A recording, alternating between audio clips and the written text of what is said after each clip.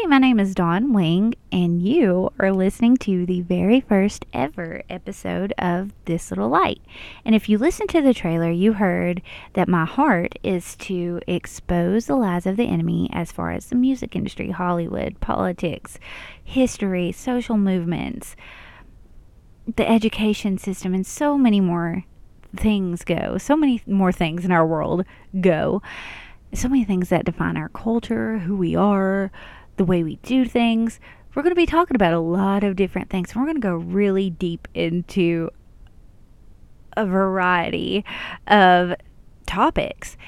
But before we ever do that, I need you to understand that this is not in any way meant to magnify, glorify, bring any praise or honor at all to Satan.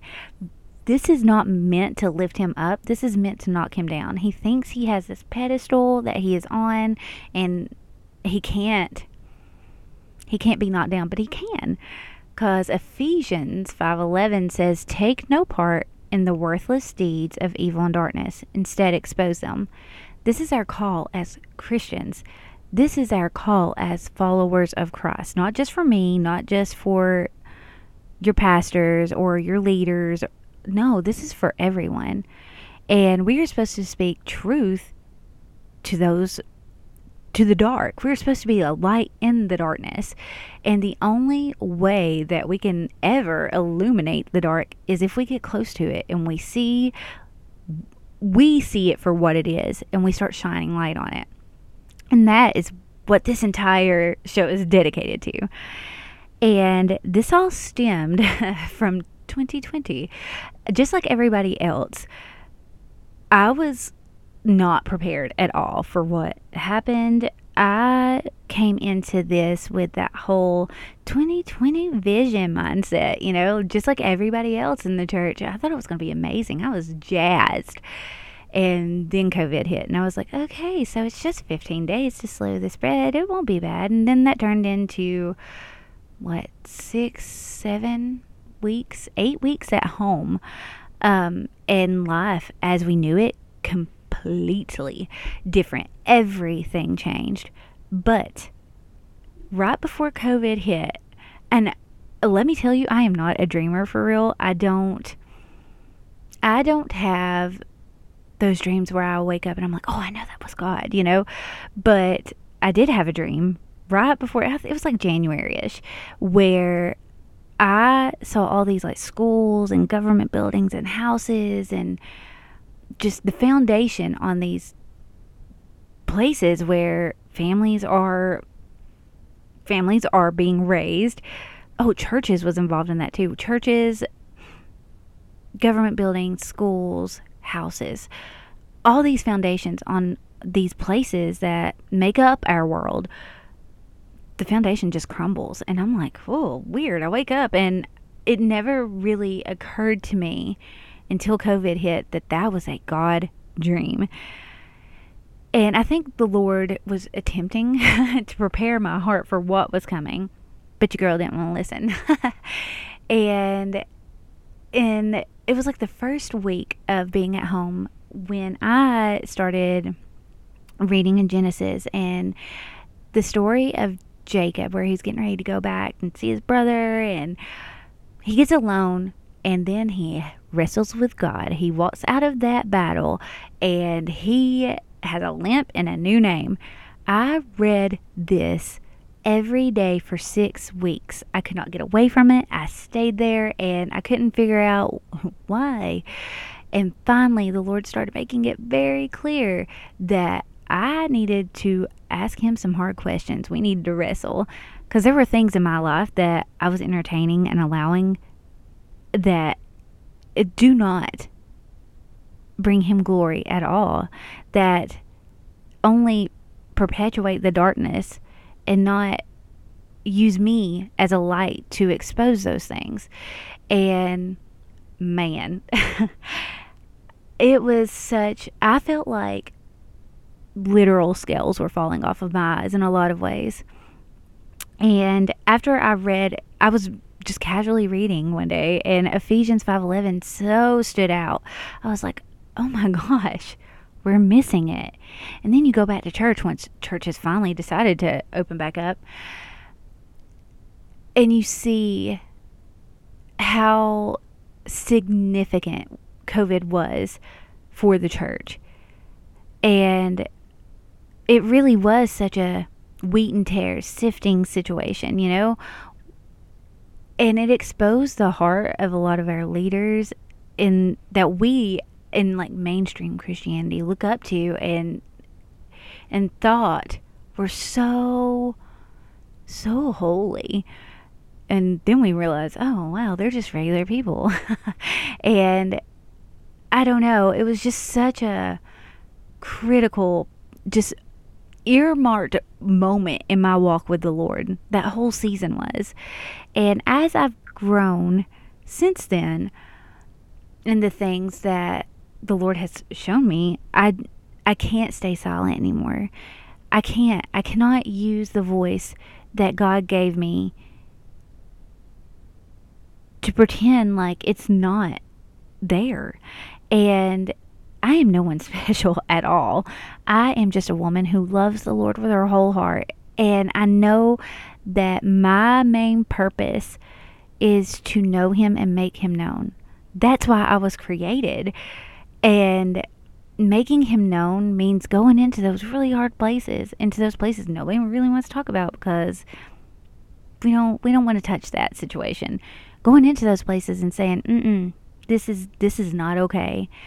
And as a mother to 2 boys that are going to change the world, I am wholeheartedly convinced that my boys will change the world. But I have to be a world changer first. I have to set the pace for them. I have to pave the way. So that is where we're at. Now that you have heard all of this, today's episode is going to be laying the foundation for every episode to come. Unless we know who the enemy really is, we have no idea what we're working with. And I read a quote from The Art of War, actually, by Sun Tzu. If you know the enemy and know yourself, you need not fear the result of 100 battles. If you know yourself but not the enemy, for every victory gained, you will also suffer defeat. If you know neither the enemy nor yourself, you will succumb in every battle. And Ephesians 6:12 says, "For we are not fighting against flesh and blood enemies, but against evil rulers and authorities of the unseen world, against mighty powers in this dark world, and against evil spirits in the heavenly places." This goes to show how important it is that we know who the enemy is. And first and foremost, Satan is the enemy, the devil.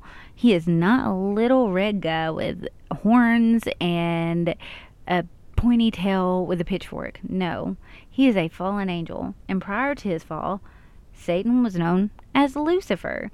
In Ezekiel 28:12 through 19, I'm going to read some of it. Says, "You were the seal of perfection." I'm starting in verse 12. "Full of wisdom and perfect in beauty. You were in Eden, the garden of God. Every precious stone was your covering." I'm not going to read through those stones. I am going to go down to "the workmanship of your timbrels and pipes was prepared for you on the day you were created. You were the anointed cherub who covers. I established you. You were on the holy mountain of God. You walked back and forth in the midst of fiery stones. You were perfect in your ways from the day you were created, till iniquity was found in you. By the abundance of your trading, you became filled with violence within, and you sinned. Therefore I cast you as a profane thing out of the mountain of God. And I destroyed you, a covering cherub, from the midst of the fiery stones. Your heart was lifted up because of your beauty. You corrupted your wisdom for the sake of your splendor. I cast you to the ground. I laid you before kings that they might gaze at you. You defiled your sanctuaries by the multitude of your iniquities. By the iniquity of your trading, therefore, I brought fire from your midst. It devoured you, and I turned you to ashes upon the earth. In the sight of all who saw you, all who knew you among the peoples were astonished at you. You have become a horror and shall be no more forever. So let's just do a little recap. Lucifer was God's chief cherub angel. And if you don't know what cherubim are, they're like the top of the top. They're the highest ranking angels. You don't get any higher. And there are only three cherub angels mentioned in the entire Bible. It's Gabriel, Michael, and Lucifer. Lucifer covered the mercy seat, which is known as the throne of God. Lucifer quite literally guarded the throne of God. He didn't just hang out like occasionally in the presence. He didn't get to go up there and just hang out for a few minutes. That was his resting place. That was his assigned, anointed position, to cover the throne of God. He was full of wisdom, perfect in beauty, full of talent, and very near to God. He sinned against God, and due to the consequences of his sin, he was cast out of the presence of the Lord for eternity. Spiritual corruption leads to physical devastation. When Lucifer was cast out of heaven, his name changed. A biblical Hebrew name reflects the characteristics of that person. Lucifer's name was then changed to Satan. And the Bible gives us 22 different names for Satan. And I am going to leave my notes in the description box so you can see where the scripture references came from, and you have these to go back to if you want them. And I'm going to go through a few of these names, but he was originally referred to as Lucifer, and this comes from Isaiah 14:12. The name Lucifer means star of the morning and shining one. He's Satan, the devil. This means slanderer. A slanderer is someone who makes a false, malicious statement, especially one which is injurious to one's reputation. He is the prince of the power of the air, and that's from Ephesians 2:2. And this pretty much just sums up that Satan dominates his worldly human subjects. And all that is a part of that. So you're talking like government, music, culture, social movements, anything like that. So he is the king of death. He has the power of death. That's what he does. He brings death, disease, destruction.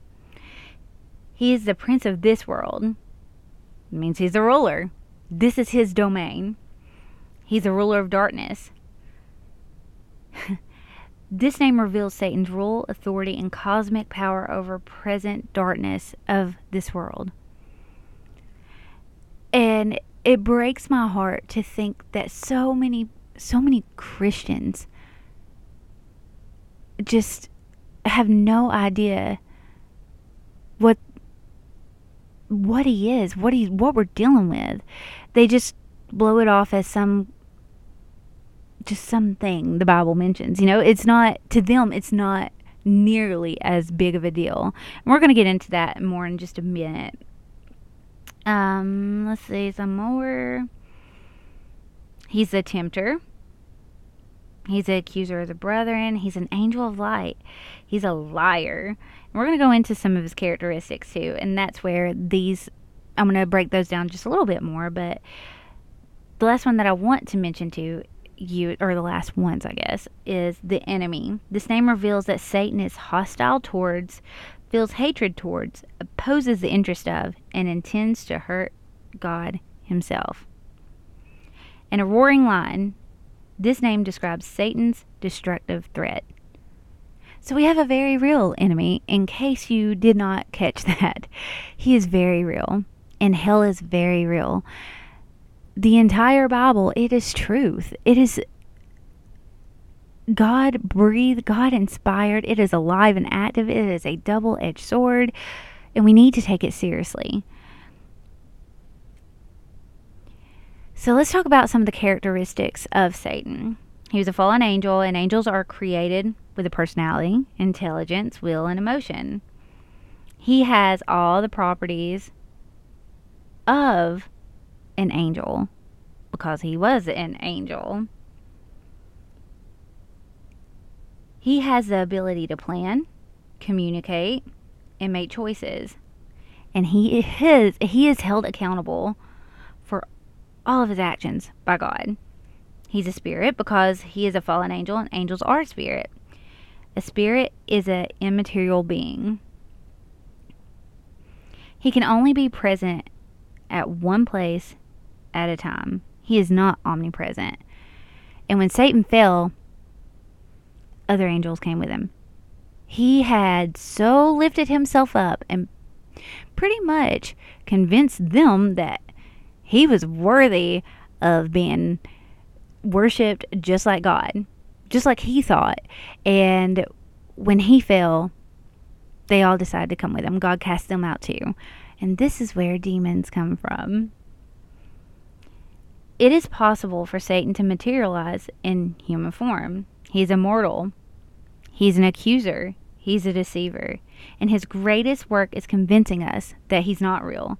And that's why I said we were going to break this down. This completely blew my mind. I looked at a Barna survey.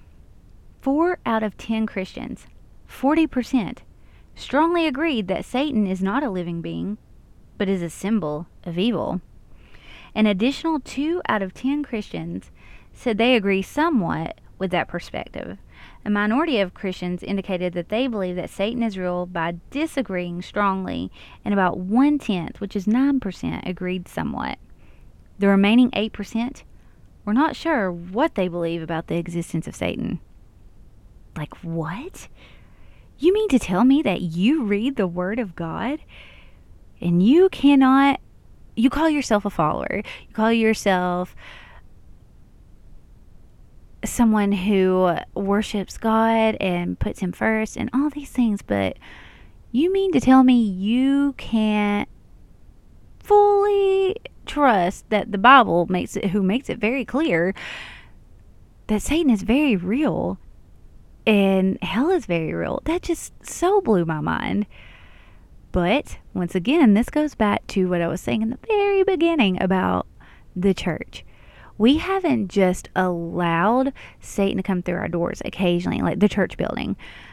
No. We have given him, he's not hanging out in the congregation anymore either. He's up in pulpits. He is preaching messages. He is running the show in a lot of places, in our youth, in our kids ministry, in our worship services. He has made room for himself because we have given him access.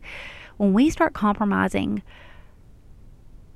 with the world, his domain, and we start allowing him access to what he can never have back, we have messed up, and we will be held accountable for that.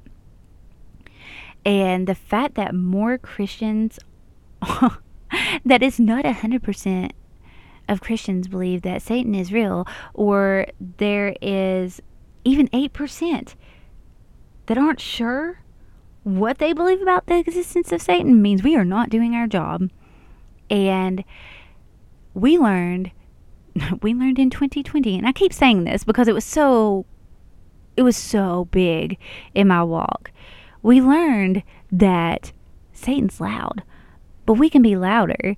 And in Afghanistan, when the Taliban, that whole mess that should have never happened, by the way, that's for another day, but when all of that went down the way it did, and the Taliban was coming in, and the underground church didn't cower and say, oh no, we need to run. They were like, nope, now's the perfect time. Let's go.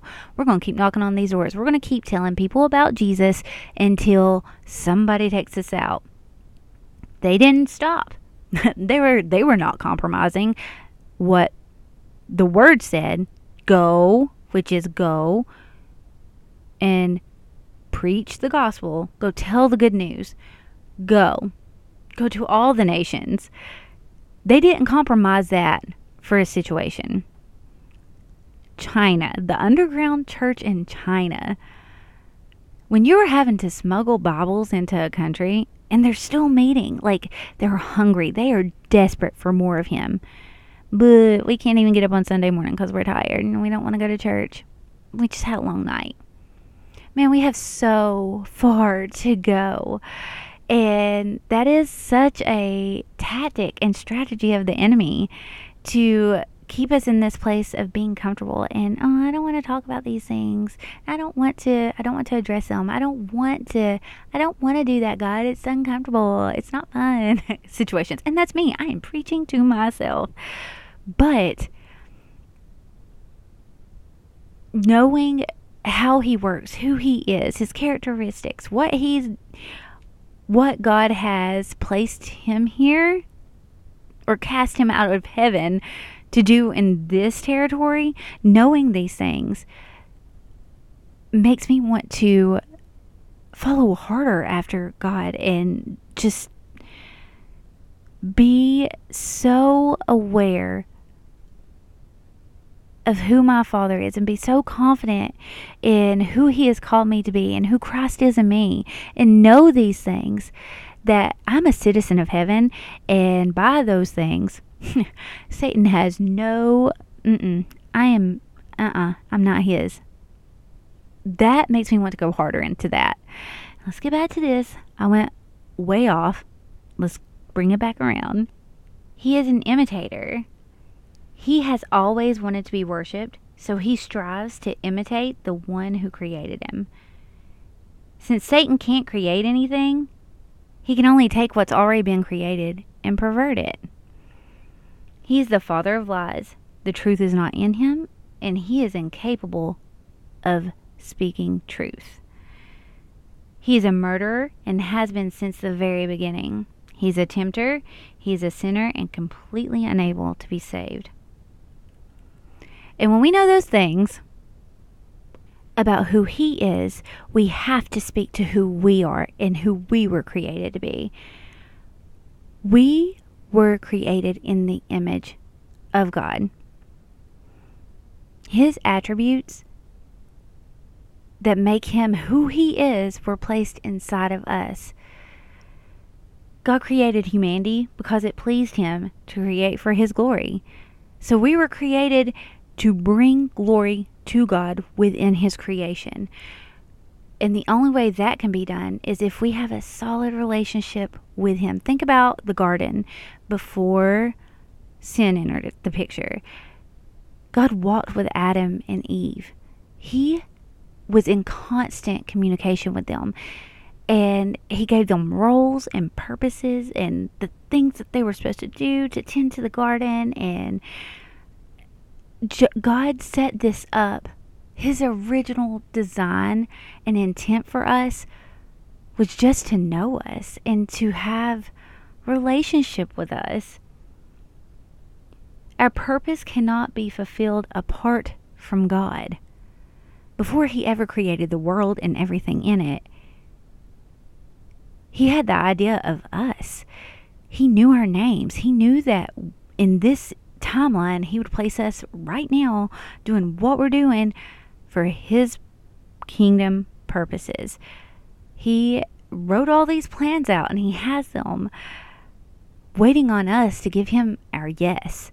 But that can only be done once we are willing to turn away from everything we've known and let him redeem and restore us back to his original design. The fulfillment of God's purpose for our lives depends on his grace. And grace is God's freely given favor and love. We don't have to do anything to earn his love. He loves us just because we're his.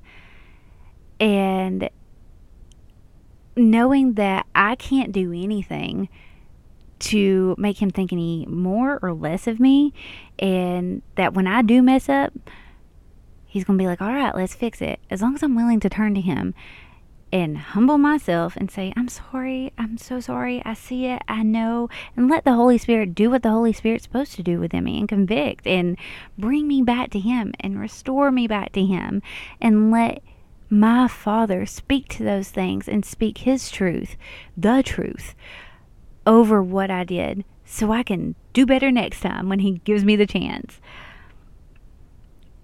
When sin entered the garden, when Satan entered the garden, it was done in such a way, he twisted the words of what God had said. Did God really say? And because there was a false sense of like love, I guess, for it wasn't false because Adam did love Eve, but it was that not really thinking about it. Like, I'm going to do this because I'm going to protect you. Yeah, I'm going to eat this with you, girl. You hand me that fruit situation, because she ate it and he watched her, and then she hands it to him and he's like, yeah, this is a great idea, despite what God said. And then they realized, in that moment when they realized, God immediately started pursuing them because they were trying to hide and cover up what they had done. And God knew exactly where they were at. He knew where they were hiding. He knew what they did. He knew they were trying to cover it. Because he's so good, he called out to him and he was like, where are you, Adam? Where did you go? Because he pursues us always. Because he wants us. He wanted Adam to know that he was still there. That even though he messed up pretty big, he still wanted him to come to him. And in that moment, God took that shame and guilt that they were covering, with the fig leaves. He took that and he's like, here, let me cover this. So he goes and kills a lion and takes the skin of the lion and covers their guilt and their shame, their sin in that moment. And it foreshadows what Christ did on the cross for us. God sent his son to die on the cross, the Lion of the tribe of Judah, to die for our sins, to restore relationship back to him. The blood of Jesus covered our guilt, our sin, our shame, our brokenness, our sickness, all of it. All of it. It covers it all. And knowing how good our Father is, and knowing who we are and whose we are, makes an entirely different, eye-opening situation in the world that we're living in. We are citizens of heaven, and it's time for us to act like it. It's time for us to start speaking truth to these lies. It's time for us to see the things that we've entertained and allowed and just given up freely because we don't think it's ours to have anyway. No. My God created it. My Heavenly Father created that. So we got to start taking territory back. And it's not just for our benefit. It's for generations to come. It is time for us to take a stand against the enemy. We can't defeat him. He's already been defeated. He knows he's been defeated. He knows his eternal situation. It is damnation, lake of fire. He knows this. Jesus going to the cross, defeating death, hell, and the grave, and it's going back to heaven. No, he knows. Satan is very aware. And in the last days, it gets very real. And whether the last days mean 50 years from now, 5 days from now, 5 years from now, 500 years from now, we need to live like we're living in the last days, regardless if it is or not. And it is time to start walking out our kingdom purposes and glorifying God in all we do. And that means speaking truth into the lies that the enemy has allowed this world to believe. Satan wants what we will inherit, which is the kingdom of God. As children of God, we are heirs of God and joint heirs with Christ. We'll inherit the kingdom of God, and we will become kings and priests with authority over nations. Why are we not acting like who we were created to be and designed to be? And now, knowing all that you know about the enemy, we're going to go into what the church can do. That is what the next episode is going to be about. And that might be a 2-parter, possibly 3, depending. And I am praying that the Lord just opens your eyes the way that He did mine, and that you can see these things for yourself, not because somebody's telling you. And I'm encouraging you, go to the Word. Take everything back to the Word. Don't take my word for any of this. Go to the Word yourself and study to show yourself approved. And we can grow in this together. We can walk it out together. You can go to the Facebook page, This Little Light, and we can talk about things, discuss, give me some questions. I will try to get you answers. I might have some questions for you. Let's walk this out together. So I encourage you, go to the Facebook page and let's discuss. And also, while you're listening on Anchor or Spotify, you can now find This Little Light on Google Podcast. Remember that new episodes are released every Sunday. I am so looking forward to walking this out with you.